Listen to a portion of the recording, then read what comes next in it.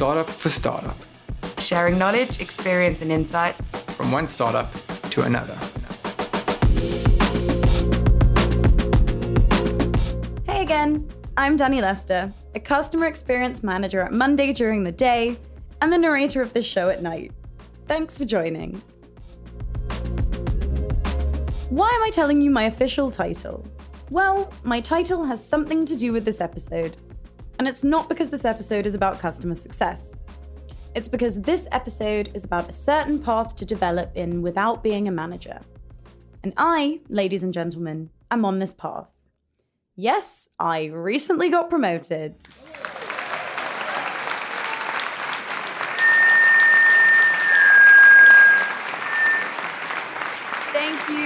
Thank you. First of all, I want to thank my parents. Nothing would have happened without their support. I remember... Yeah. So, whilst my Oscar-winning speech plays in the background, since I'll never have the opportunity to read it out loud in LA, I better make things a bit clearer. Our episode today is about a certain path of promotion that is getting more and more attention over the last few years. The individual contributor, also known as IC. What does it mean, and who is it for? Well, usually when we think about promotions, we think about becoming a manager. But there are a lot of issues around this kind of promotion, since, surprise, surprise, managing is not for everyone. Take me, for example. I want to grow in the company, I want to have more responsibilities, but I don't want to manage people. So what options do I have? Not so long ago, I was sure that I'd have to bite the bullet and manage a team of people if I wanted to move forward. And that's why I was so relieved to hear about the IC path I'm in. A path that does make me responsible for more things than before and encourages me to specialize in stuff that I find interesting. Stuff that the company also finds important. But what does it really mean? What does this path include? How can you create one? Why would a company want to adopt this path? And how should we, employees and employers, approach this path? Well, I'm glad you asked, and we'll answer it all. But first, story time. Thank you very much.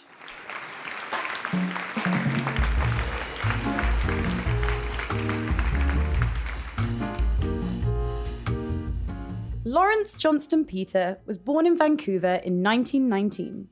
He was 22 years old when he began his career as a teacher, but it didn't stop him from continuing in the academy. About 20 years after he started teaching, he got the degree of a Doctor of Education, and it didn't take much time from there until he moved to California, which is where he became a professor. Over the years, Professor Peter didn't focus solely on teaching, and soon became not only an educator, but also a hierarchologist. Yep. It's a thing, and I didn't make it up. Hierarchy is the study of how hierarchies work. Among other things, Professor Peter studied the effect hierarchy has on people and organizations, and it's his research in this field that led him to publish the book that made him famous, The Peter Principle. According to the Peter Principle, a person who's good at their job will get a promotion. In some cases, they'll get another promotion. And maybe even another. But eventually, they'll end up being in a role they're lacking the skills for, and they won't get promoted again. Saying that, Professor Peter actually stated that an employee will remain stuck in the role they're not good at, or as he called it, Peter's Plateau. Many years after his death, a study that included 214 firms checked these firms as salespeople, and the results were unequivocal. The best salespeople got promoted, but it turned out the better the salesperson, the worse they were at managing. The study, conducted by professors from Yale, MIT, and Minnesota, focused on salespeople as their work was the easiest to measure.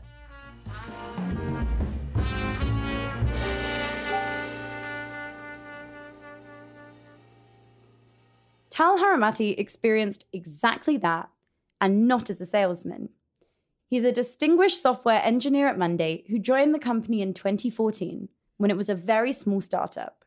2 developers, 1 designer, really small startup. I joined as a developer immediately after I've graduated from school. My first actual job, and actually Monday was I've got in love in what I'm still doing right now, and I've joined Monday. Like I really got in love in the fact that we can take ideas into reality in such a short time. I was amazed that I'm actually getting paid for that. Like I'm enjoying every moment, and this is my job, and it was crazy back then. When Tal had just joined, there were 2 developers and Iran, one of the co-founders, who was also a developer, team lead, and well, you know, he had many hats back then since the startup was so small. Roy, the other co-founder, also helped coding from time to time. They did well.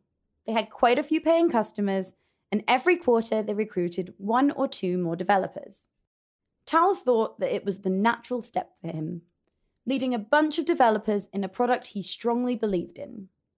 He was like, I'll do the same things I've done so far, but with more people. That wasn't really the case, though. As the team grew and as the time went by, I felt that I need to put more and more effort in order to be good enough in what I'm doing. And it was not shocking, but it was uncomfortable for me because for a year or 2 until then, I felt like in every new step that I'm doing, I'm becoming better and I'm ready to the next step.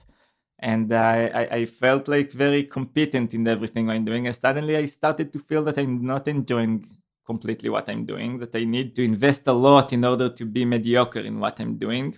That's where I started to feel that maybe if I will go more and more in that direction, I will find myself at the end not happy. But I didn't see a lot of options because I wanted to progress. I wanted it's not that I wanted to do the same more and more. I wanted to find how to influence more, how to put myself on the table every day I'm doing, and the table became bigger and bigger. And when the table became bigger and bigger, and I said, okay, I need to evolve by myself. I need to find new ways to influence more. And the only way I imagined back then was, okay, so now there are 5 people. I will be in charge of them. So I'm scaring myself. I will do the same, but more.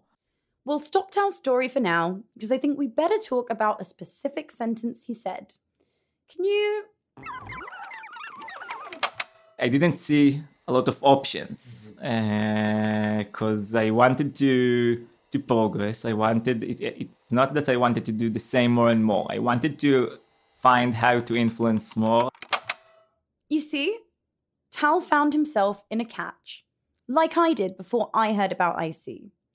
He wanted to grow, he wanted to have an impact, and he felt like the only way to get it was through a managerial role. For people like Tal and myself, this is a tragedy. And sorry for being dramatic. Fortunately, though, companies are starting to realize it and are trying to change it by creating alternative routes to grow in the company without becoming a manager. One of these alternatives is IC. IC means a person is being promoted not in a managerial track, but in a professional track that matters to us as an organization. This is Dr. Dana Pereg, a huge fan of Paul Simon and the head of the Organizational Behavior and Development Master's Program at the Reichman University in Herzliya. Besides that, she's also a consultant and she meets clients in her clinic. So she definitely has a wide scope on the work environment. So psychology of work, this is my field. Alongside Dana, we have Oshrat Binyamin, VP of HR at Monday.com. In general, when we refer to ICs, we speak about people that have the ability to grow professionally without people management perspective.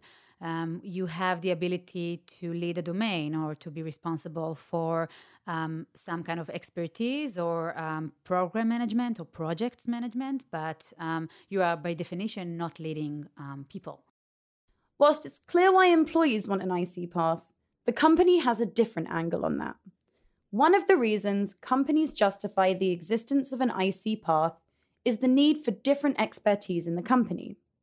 Besides that, Dr. Dana Pereg raises another point. There are studies about the question what makes people leave their job. And as the song goes, there are 50 ways to leave your lover. So in a way, there are maybe 50 ways and even more to leave your company. And what is interesting that the three main reasons for leaving the companies are the first one, and this is interesting, is career development. People say, I couldn't see any horizons. I couldn't see where can I go from here. I'm doing the same thing for such a long time and there are no other opportunities here. So I see this whole issue of individual contributor as part of thinking career-wise or having what I'm calling career development mindset in the organization and also within the person himself or herself. And of course, the Peter Principle is more than a fair reason for the company to create more career opportunities besides management. In many, by the way, startup and engineering companies, you end up having a great engineer who's becoming a not so great manager. Okay, so you gave up a great engineer and you got a mediocre manager. Which was exactly Tal's case. A great developer who's not so good at managing. It took almost 2 years until I was able to say first to myself and afterwards to Roy and Eran, The co-founders. I don't feel I'm at the spot. Because as I said before, I felt that even if it's harder and even if I'm not as enjoying as I was before, maybe it's just because I'm out of my comfort zone. And that's why I put more and more effort in order to be able to cap it, to overcome it. And this is why it took for me so long, because I used to go out of my comfort zone and I know how it feels. And it felt, at the beginning, it felt the same here. But what was different is that the challenges were increasing. And even if I were evolved and became better at what I'm doing, it wasn't in the pace or in the scale that was needed in order to do it very well.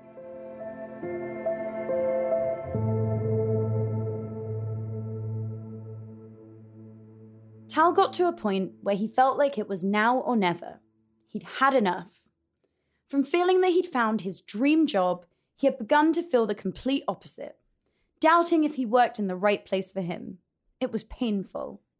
When I got to that point, I felt that now it's obvious that I need to open the cards with everyone. Because what can I lose? If I will keep not enjoying what I'm doing, I won't be here. So wouldn't I try at least? But opening the cards is not easy, neither for the employee or the employer. Dr. Dana Pereg faces these issues quite often in her clinic, and she has some tips to share. I would first really start by thinking or maybe discussing it with friends or colleagues, just to see, if there are also opportunities, even not concrete ones. Maybe you have a good friend that works shoulder to shoulder and you can speak to him and you trust him. How does he see you? Maybe he thinks you can do something else. Just hear some feedbacks. But there is a point where you should approach your direct manager or HR. And I think you should describe first, why do you enjoy being in this company? But what do you start to feel? Maybe it's not immediately now, but what do you start to feel and that you want to check or to start thinking if there is any options in the future? it's important that people will not feel that they are threatened under a gun, that if he doesn't give you A and B at the moment, then you're going. But really inviting someone and looking for opportunities, trying to see, how does he see you? Good bosses can give you, one, a meaningful feedback. He might say, I think you're a great worker, but I'm not sure you're ready yet to go for the managerial track, for example. Okay, there might be a very meaningful conversation also for you to look in the mirror. They might know something about opportunities, or they might know where to check for opportunities. So I think the moment we start to dialogue openly from both sides, it gives the option for much broader picture than what we have started with. This conversation is difficult not only for the employee, obviously, but also for the manager, especially if there's a gap between the employer's will and the manager's evaluation of the employee's capabilities and skills. There are people who do not fit to certain jobs, or the fit is not optimal. If you, as a manager, you are certain enough that this is the case with this employee, I think you should be honest. I say managers have to be radically honest. Really, don't play, and say that. Say that respectfully. Say that, find a way to say, if you don't know, consult with someone in your firm how to have this hard conversation. If you are not certain, one of the things that could be relevant is to give this person a project within the task he is conducting right now that he will need to master some leadership capabilities. It could be as small as, in the coming marketing meeting, I would like you to present or to lead or to bring this conflict up, and to tell this person, we are going to take the coming quarter and I'm going to give you some things to do that will help you and also help me look if that's, an option. After almost 2 years, Tal went for it. As we already said, it was kind of a crossroad for him. He had to drastically change his role definition, or sadly, he'd look for somewhere else to work. Basically, at that point, I came to Iran. I think it was one of the pivotal days in the company for me. And I just told them, guys, I really think I'm not doing what I'm expected to do good enough. I think we need to find someone to do that job. I'm here. I will do it as long as we need to. But in order for me to keep being happy and for the companies to succeed, I think we need to find someone to manage the R&D team. And that's basically when we were looking for an R&D manager. And that's actually a few months later, we hired Daniel, which is the VP R&D and product till today. And I think that was, if admitting it was one pivotal point, the moment Daniel joined the company was another pivotal point for me, because basically his doing his job allowed me to do my job again very well. But what is this job that Tal did very well? He wasn't a manager anymore, but he also wasn't just another developer. Me and Daniel, from then until now we're actually leading the R&D together. So it wasn't, okay, Daniel, from now you're doing that, I'm doing that. We were co-leading the R&D, and that's exactly what allowed me to research and find exactly what is my leadership.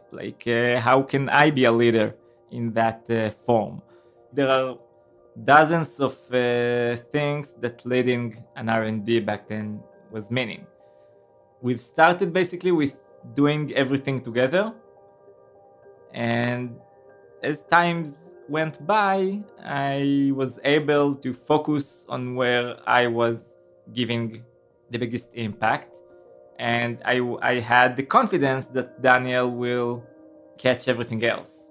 And this basically allowed me to find how my leadership looks like. I think I always had a lot of freedom, but freedom doesn't mean that you're doing what you want and that's it. It's the freedom to find and convince everyone else around you that here is a great opportunity. And after you are doing something, to come and say, look how much impact we've got from it.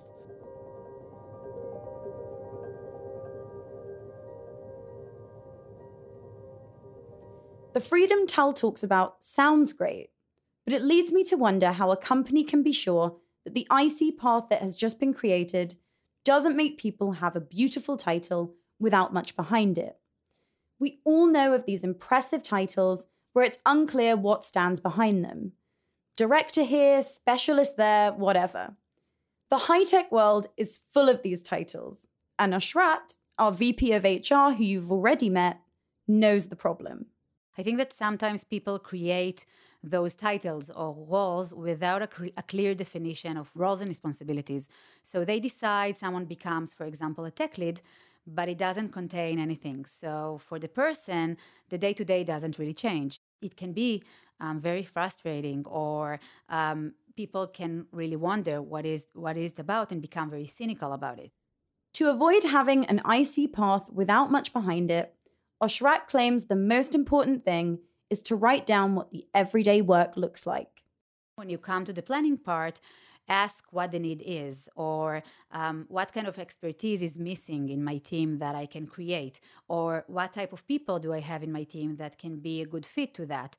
And then start to define how the day-to-day looks like, because again, sometimes title doesn't really reflect the actionable activity of the day-to-day. So make sure that you have a good plan of how the day-to-day looks like, what the role is about, and what responsibilities, what the KPIs of this person are, and how you're going to measure that.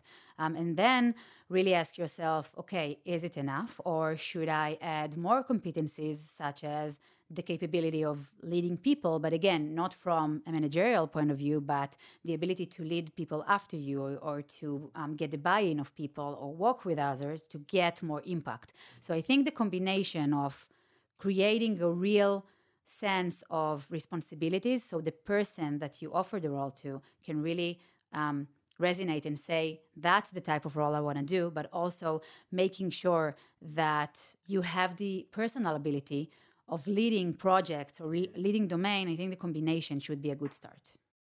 The importance of having a structured path became obvious when I was talking to a dear friend of mine, Julia Fagelman, who is an IC in the Customer Success Group at Monday. My name is Julia Fagelman. I'm specifically focused on customer education initiatives, also customer marketing, but more so customer education in the recent period. Julia started her journey in the customer success team around 2017, when there were about 5 people in the department. As the company grew, Julia started helping in more and more aspects she found interesting. Writing articles, blogs, starting a webinar program, seminars, online courses, and more. The lack of a structured path made Julia's role undefined, and it hurt her efficiency. I think that I did get to a point of feeling a little bit like, not overwhelmed, but more feeling that like things were a bit static and it was hard to move anything forward in a really like positive and impactful way and be able to really show impact in something specific, because I was just maintaining all these things and I am only one person with X amount of time. So how can we avoid this kind of situation? First, as Oshrat said earlier in the episode, we must define the company's needs. I think that some companies get stuck in the place where they start to define the levels of senior ICs, and they usually stuck at the first level that says, okay, that's the equivalent of team leader. It's usually a tech leader. That's maybe not even in tech roles, but in other departments as well. But when they need to move one level up and really understand, again, what the role is about and the responsibilities and the type of skills or competencies you need to bring to the role, then it becomes harder. So I think the fact that we are growing very fast and it feels like we have so many things on our plate always makes more opportunities for people that we didn't plan intentionally. So I think when we look on everything we have to do, we can actually create those opportunities. And sometimes, by the way, it's not intentional. To clarify things, let's simulate the process of defining Julia's current role and try to understand how her everyday work might look like. She'll meet the R&D group leads to understand what are the new features and work on a webinar explaining them. She'll collect and analyze data of the self-learning videos, researching and planning content needs for the whole of the customer success group. And the grand finale, creating new academy courses, which is basically the whole self-learning platform. It includes defining the goal, the method of learning, syllabus, and collaborations with writers and video producers. And yep, I wrote it all on a typewriter. You heard right. You can call me a hipster. Creating the path is not enough, though. The implementation of it is equally important. I can tell you from my perspective that although I'm glad I get to contribute to our social media and community in my new role, it would be very disappointing to realize that when it comes to decision-making around my field, I'm not invited. It hasn't happened to me just yet, but I know it has happened and still happens to some of us here.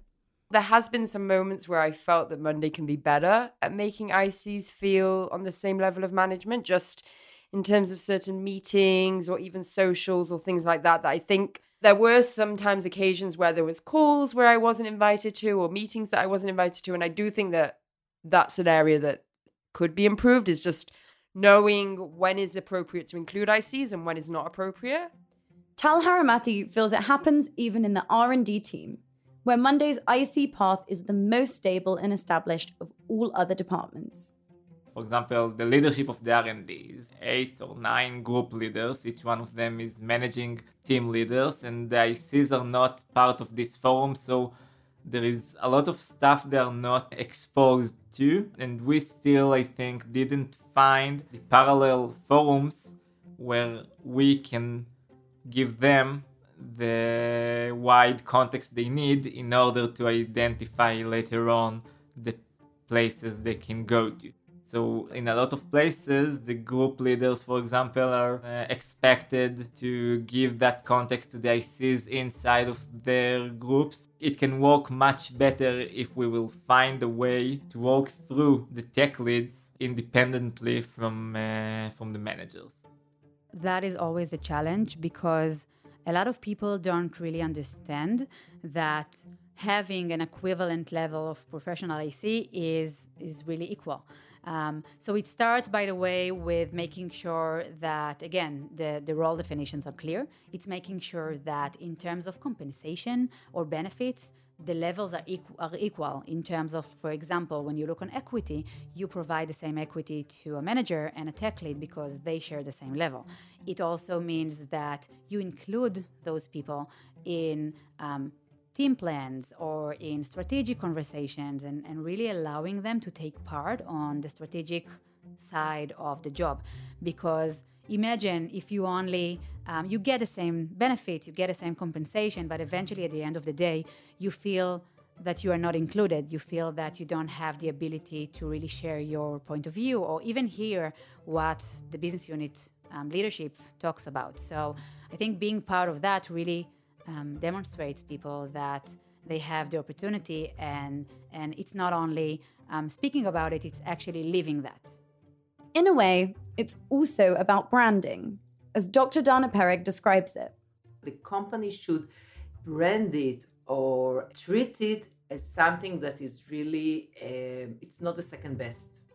Because there are organizations that being a manager, that's the real thing, and being something else or developing professionally is less considered. So you should find a ways really to brand it internally, that this is a way to develop, this is a way that is appreciated. You know, at the end, we cannot all be managers. I saw over the years like so many different great implementations of that, and I think they can be very different from each other, but the essence is that there are many ways to excel. There are many ways to lead, and you want and willing to let your people explore and find the way that they can feel they're able to lead the best.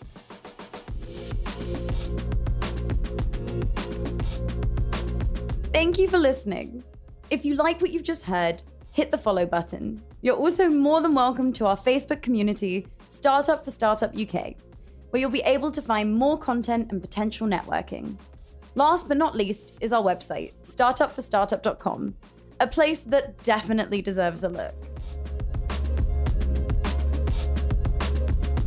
I want to thank Guy Ben Nun, our writer and senior producer, but we're not just the two of us here.